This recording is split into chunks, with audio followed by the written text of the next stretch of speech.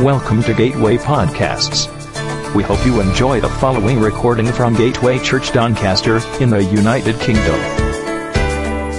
For more podcasts and information about Gateway Church, please visit our website, gatewaychurchdoncaster.org.uk. Thank you for listening.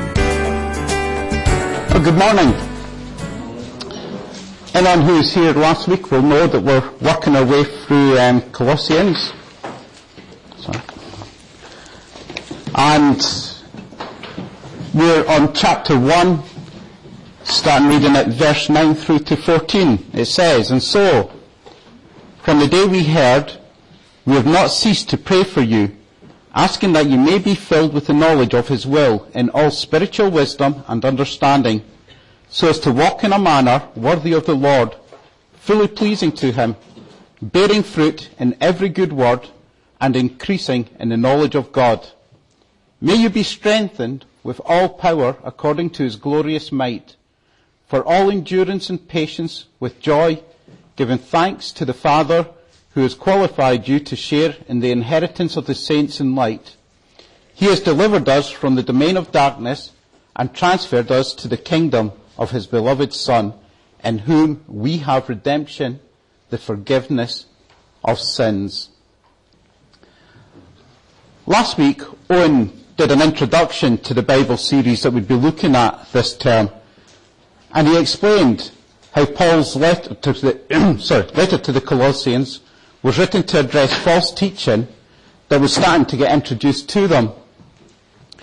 The teaching took the form that it was possible to have a better experience of God. Owen talked about there being a fullness that could be achieved by following the ways that were set out by those preaching to them. I like to think of them a bit like Dick Cheney when they were coming. You know, coming along and saying, okay, you know what you know. You maybe know what you don't know, but I'll tell you what, we know the known unknowns. You know, there's secrets here that you don't know that we can teach you, and you're going to get a fuller experience of God. And it's a real danger for that to come into the church, because it's almost like what had gone before, what had saved them, what Paul had taught them, just wasn't enough. That suddenly there was this knowledge, this moreness, this fullness that had to be attained if only they were to be saved and become the people that God wanted them to become, to reach that fullness. It's quite interesting then to look at how Paul starts to challenge this right at the start of the introduction to his letter. But he's not challenging it in a really confrontational way, but he's doing it more in the way that a father would explain things to a child and encourage a child on. Encourage the child to do good things, rather than being very critical.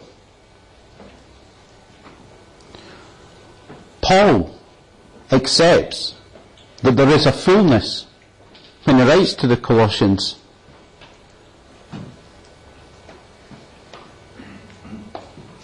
But he says it's a fullness that can be achieved by everyone and that isn't hidden. He prays right away that they might be filled with the knowledge of His will in all spiritual wisdom and understanding. God doesn't keep secrets. His plan for salvation doesn't have anything that's hidden from us. In fact, His plan for salvation was raised up on a cross for the world to see. He didn't save His Son from a humiliating death. He didn't keep His shame secret. It was done as public as was possible at the time. Even now, if you look at a crucifix and you see a figure on that crucifix, you know that figure is meant to be a representation of Jesus. There's no doubting who it's meant to be. because we are so used to the symbolism around God's salvation plan. The truth is that according to Ephesians, Christ died that we may know the love of Christ that surpasses knowledge, that we may be filled with the fullness of God. Christ died for us to be filled, for us to have everything, from salvation, forgiveness of sins, to the ability to live our lives as God wants us to live them. Truth is, there's no other secret knowledge that we can obtain that's going to bring us any closer to God than what Christ has already done for us. Christ's sacrifice is enough for me and for you to enter into a relationship as children of God. However, when we read Paul's prayer, it becomes obvious that there is a filling that still takes place in us. Like Eve was saying about the sponge soaking things up. But he goes on to explain what the filling is. He says that the filling that happens is a knowledge of God's will in all spiritual wisdom and understanding. Whilst it's true that we enter into the fullness of Christ when we become Christians, it's also true that we're not immediately made perfect. We still have flaws. We still have our old self. We still do things we know we shouldn't do. But what starts in us is a work, a changing. And Paul recognizes this when he prays for his prayer. What we do have when we become Christians is access to the full knowledge of God and access to his guide, his wisdom, his knowledge on how we should live our lives. That's why Paul prays for knowledge, that the Colossians may become mature so that they're no longer swayed by false teachings, but are able to divine between what's truth and what's lies. When Jesus taught us to pray, he taught us to pray these lines: your kingdom come, your will be done, on earth as it is in heaven. We're given a commission to spread the good news that the kingdom of God is at hand. The kingdom gets extended when we recognize God's will for our lives and obediently live it out. Eve gave a great example of that when she talked about the sponge walking about, dripping. If we're living out God's will, we're slowly dripping into people's lives. And sometimes a single drop can be enough to refresh someone. Sometimes it takes years of dripping. But the reality of it is, if we are being who we're supposed to be, other people become affected. Paul prays for that filling of God's knowledge in our lives so that we can translate the will of God in our lives into the everyday business of living in a complex world where Christians, especially nowadays, seem to need all the spiritual wisdom and understanding that God can give to us. We're faced with situations on a daily basis that test our faith. As individuals, we can be placed in situations where we struggle to see what God's will is in the situation. And if we as Christians can struggle with that, how much harder is it for a non-Christian when they're placed in a similar situation? You can't fail to have missed that today is the 10th anniversary of the attacks on the World Trade Center and the Pentagon. Radio 4's been running a series this week called Letters from Ground Zero. And it's a whole load of authors and people who were involved in events on that day were writing letters to different people. And as they wrote the letters, it was given a sort of a history of the day from their perspective. And on Tuesday when I was driving to Bradford, I actually got to listen to one of them. It was a really well written letter and really quite interesting. It was written by a woman to a partner that she'd walked out on the day of the events that took place. And she says, it's not so much I stormed out, I just turned my back on you and walked away. And she talks about the closeness of the relationship, how comfortable she felt in the relationship, and you really felt there had been a deep love there in the letter as she poured out her heart to this person. But as the letter went on, it became clear that the person she was pouring her heart out to was actually God. She'd written this letter having been a believer whose life was turned around on the day that the atrocities took place. She wrote it to God, and partway through she said this: how can a just and merciful God allow such an atrocity? How could this have been part of a bigger plan for salvation? Then she went on to talk about how let down she felt personally. And she accepted that even now, 10 years on, whenever something bad happened to her personally, she still ran into his arms and sought comfort in him. She still accepted that she couldn't totally turn her back on him, because she always knew when she turned to face him, he was there with his arms open, waiting to hold her. She knew that she wanted the relationship with him, but there was a stumbling block. Here's a question for you. If someone was to start asking you questions about why these things happen, would you feel confident answering them? When you see things like the tsunamis that have happened in the last 10 years, and people talk about so much life just being wiped away, do you feel confident talking about God's grace in people's lives, God's plan for this planet? When someone loses a loved one, especially a child, do you feel confident talking into those situations? You know, there's a lot of hard questions that we've got answers to, which is why it's important that we get filled with God's knowledge, of God's will, of God's plan, and we're able to explain how a loving God wants everyone to be saved and not perish, but how sin has come into this world, and how it's our choices, our decisions, that lead to a lot of these things happening.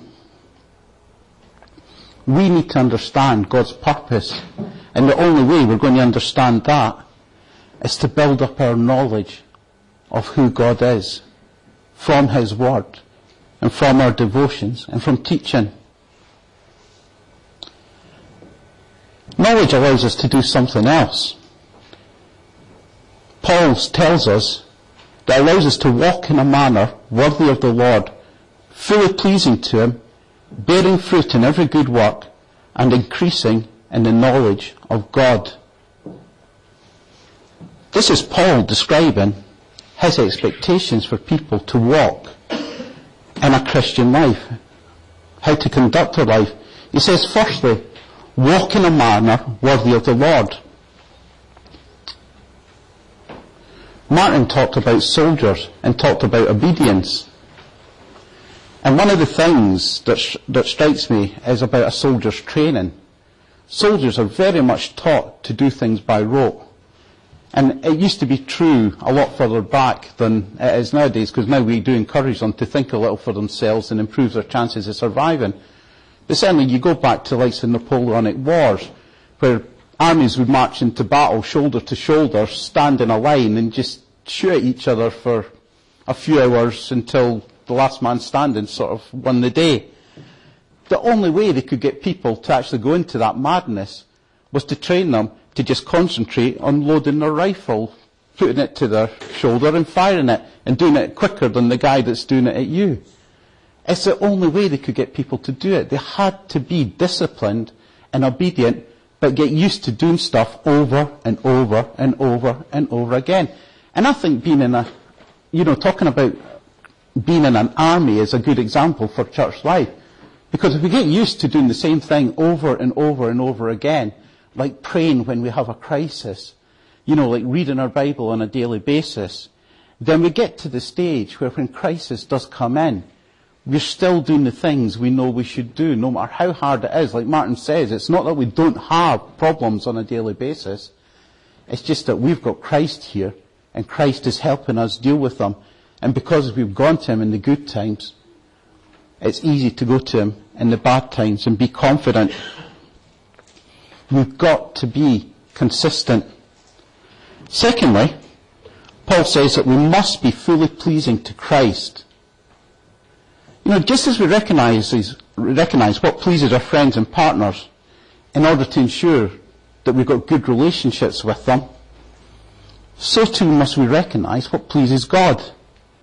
We've got to search out his likes, his dislikes. And it's not as if he keeps them a secret to us. He's put it all down in writing so that we know what he likes us to do and what he doesn't want us to do.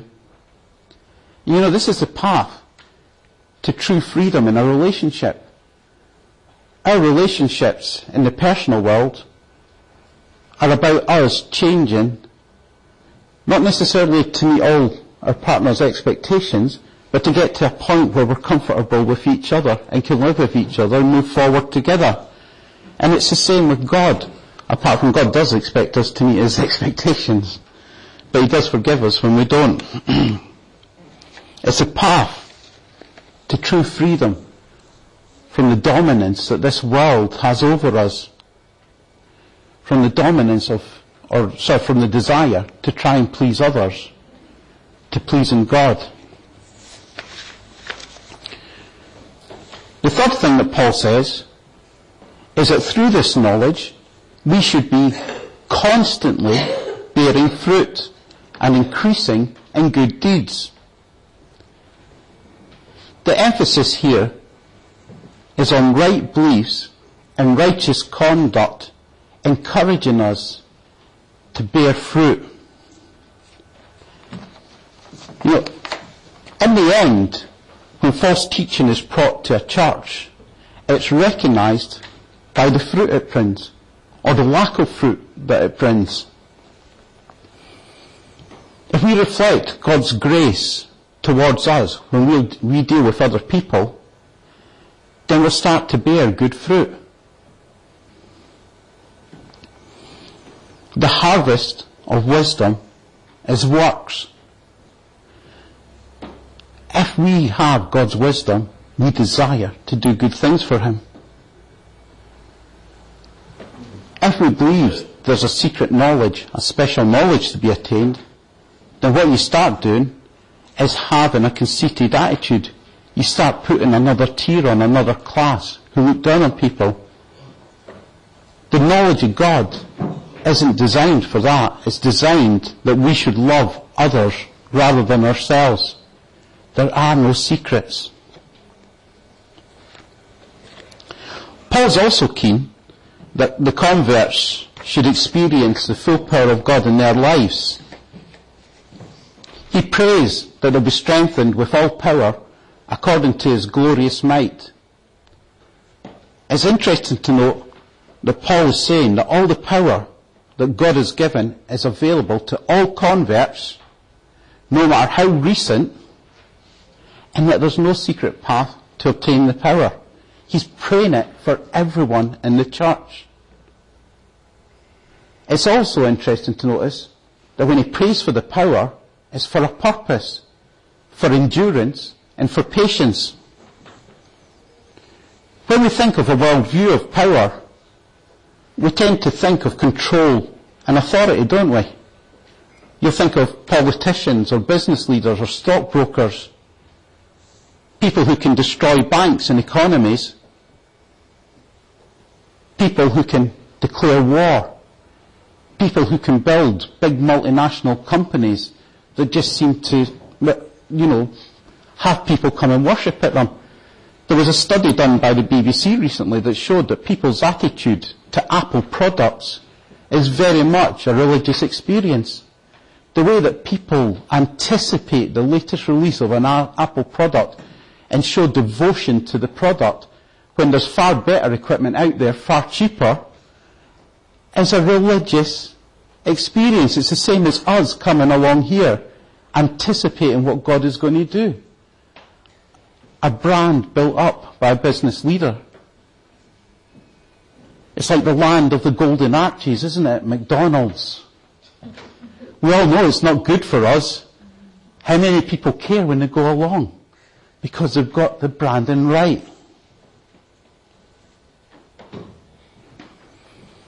We see politicians who make terrible decisions for the long term, because the reality of it is what's good for the country in 10 years' time isn't good for their political survival in 5 years' time. Power can corrupt. When people desire power, it can be a corrupting force in them. But the truth about power in God's eyes is completely different to power in the world's view. There's quite an interesting interview technique that gets used by police forces when they get someone who's very hostile and who's very much in your face, screaming and shouting. And the technique is to just lower your voice. And if that doesn't get a response, lower your voice again. And just keep talking quietly until the person shuts up and listens to you.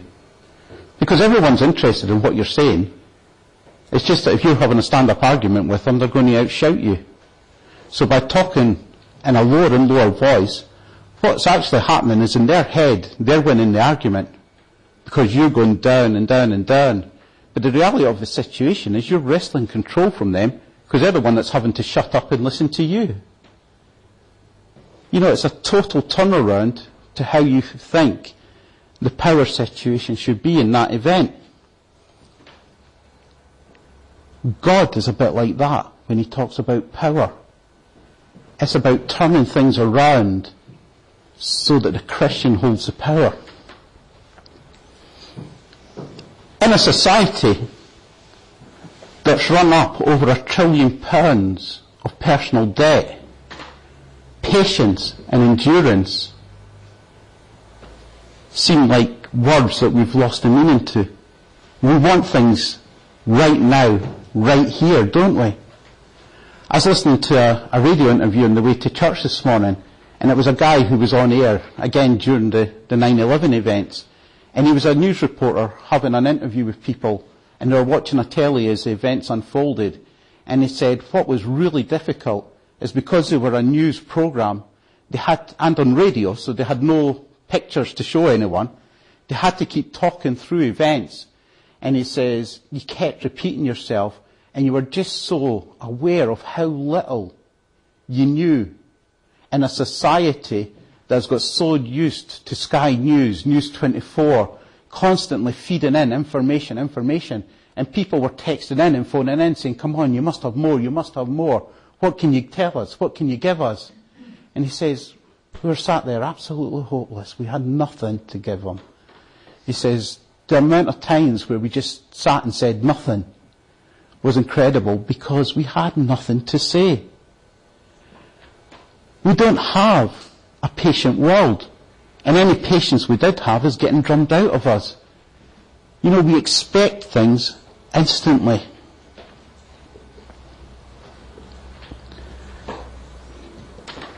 You know, I'm a systems manager, and I'm always on about how I think technology is a good thing, but it's also a terrible thing.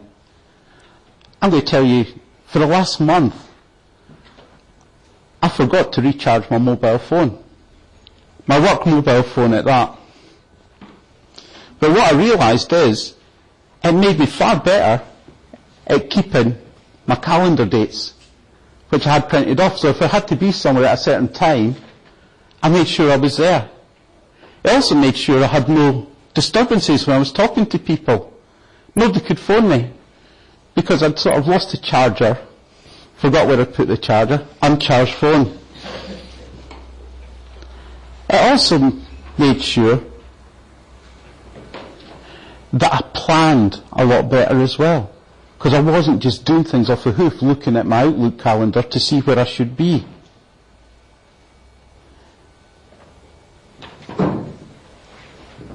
What's the point of that? It's easy to conform to the world and think that the way the world does things is better than the way we do it. There was a study looking at the benefits of emails in a business. And there's a lot of top businesses now have removed email from their top executives. The reason being that there's so much junk email that these guys were reading, or stuff that they just didn't need to know about, coming from lower ranks, that they were actually spending close on 40 to 50% of their time worrying about stuff or answering stuff that they just shouldn't have been dealing with. And that's true at every level.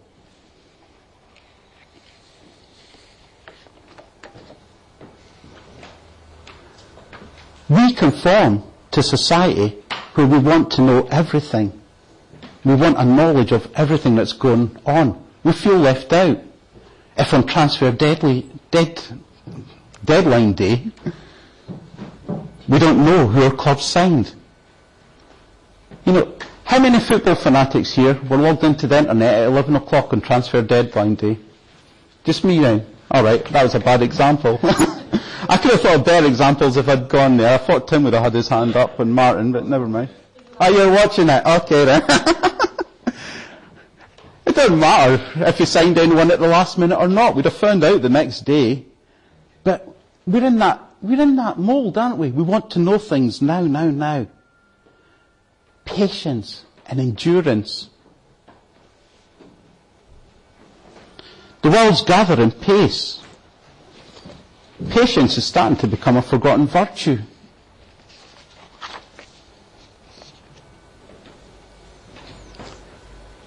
Personal skills are starting to become poorer as well. How often are you in a restaurant or walking down the street and you see two people together, but not together? Because you know what they're like. We forget what it's like to spend time, quality time, with people. I heard a story at work this week about one of my work colleagues who was out on a date with a girl, and it was about their third or fourth date, and she took 3 phone calls at the table, and he got up, put down a load of money on the table, and just walked out. Then when she phoned him later that night asking, once she settled everything and finally got home herself, why he'd walked out. She didn't have that far to go. He did turn round and say to her, "You went really on a date with me. I was there, but you weren't with me." There's dangers when we're not patient or when we don't endure things. We've got to be patient to listen to people. We've got to be patient to build relationships. We've got to be patient to achieve things in life. There's that famous advert, isn't it? Good things come to he who waits.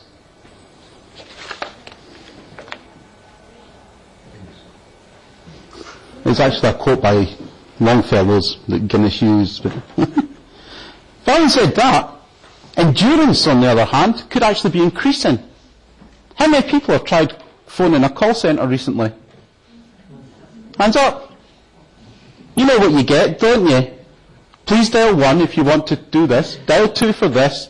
Dial 96 for this option. Boy, how do we endure. And the best part of it, when Paul's telling us to be patient and endure, he actually tells us to do it with joy. So next time you do a call centre, or you have to call a call centre, instead of listening to their music, why don't you try singing Happy Day down the phone to them? Yeah.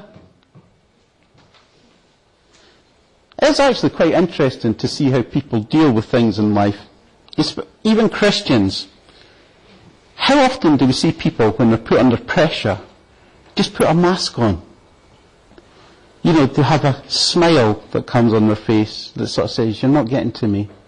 When in actual fact, you know, you're almost at breaking point here.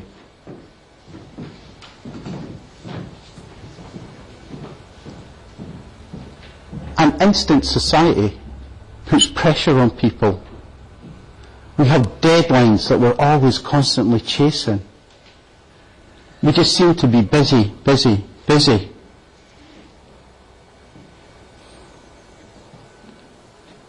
Often we hear phrases from people like, why bother?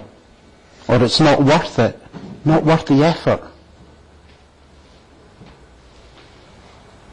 People get angry when things don't happen in their way for them now, here.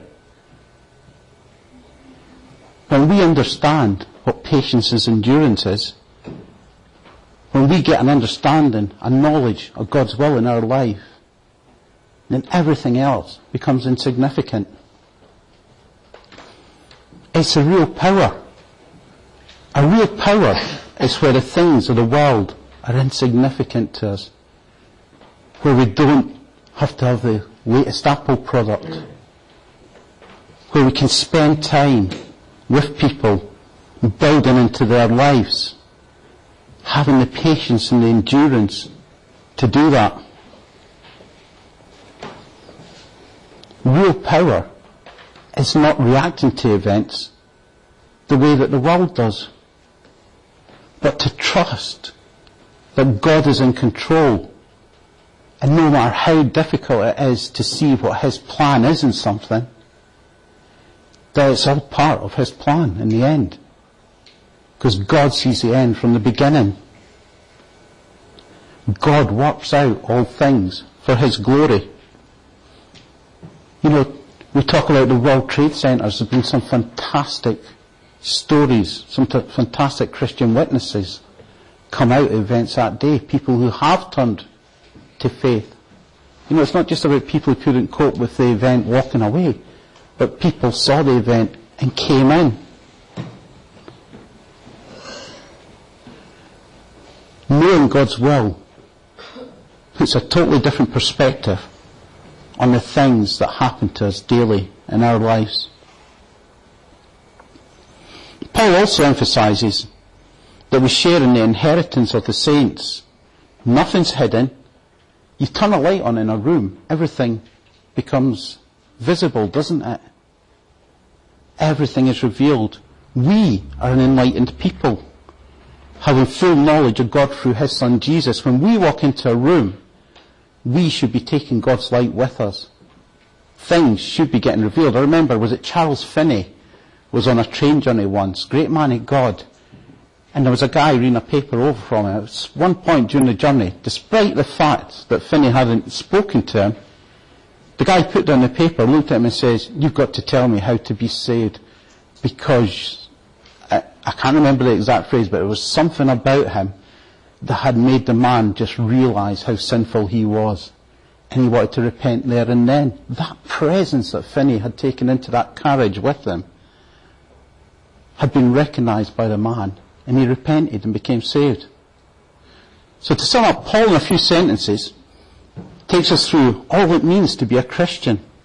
We're accepted, we're ambassadors, we've been given wisdom and knowledge to build His kingdom. We've got power, we're to bear fruit, we're to show patience, endurance, and always give thanks to the Father. It's the essence of who we are, the essence of our faith. So what's now clear in the opening phrase is that Paul is protecting the young church. He can't stand by while the new teachers speak of a new and superior gift of freedom. He reminds them of what Christ has done for them and the sufficiency of that sacrifice to both pardon and deliver them from their sins. And he then goes on to pray a filling with knowledge and power for this, a life of increasing goodness and gratitude to the end. We hope you enjoyed this podcast. Don't forget to visit gatewaychurchdoncaster.org.uk.